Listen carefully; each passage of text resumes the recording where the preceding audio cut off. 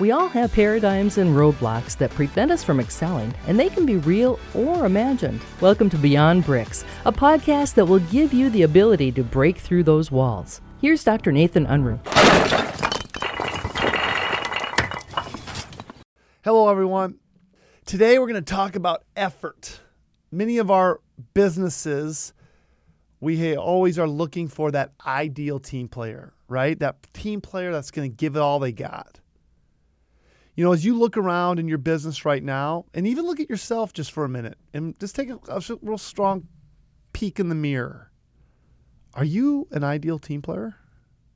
Patrick Lencioni wrote a book called The Ideal Team Player. If you haven't read it, great read, and I highly encourage it. But one of the things that he talks about is an ideal team player is hungry. And hungry really speaks to that idea of effort. And I would contend that effort trumps everything, because with effort comes a great attitude, and a great attitude is the differentiator in order for you to become a great ideal team player. You see, if you have an attitude of contraction or being very myopic, and you find yourself being that way, or you find yourself with the people that you serve, or you'll only do something if you get to take something, that's not great effort. That's not, I don't think Lencioni would describe that as being hungry. And great leaders, they're hungry.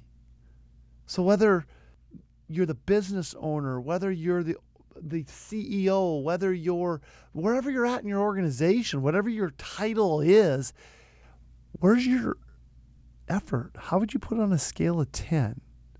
Are you hungry? So my encouragement today, each one of you, I want you to learn to praise effort.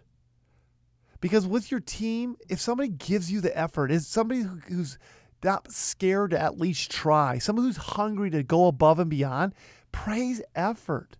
Because effort is what gets things done. I know so many people that are getting ready to get ready. Everything's got to be perfect. All the stars got to line up before they do everything.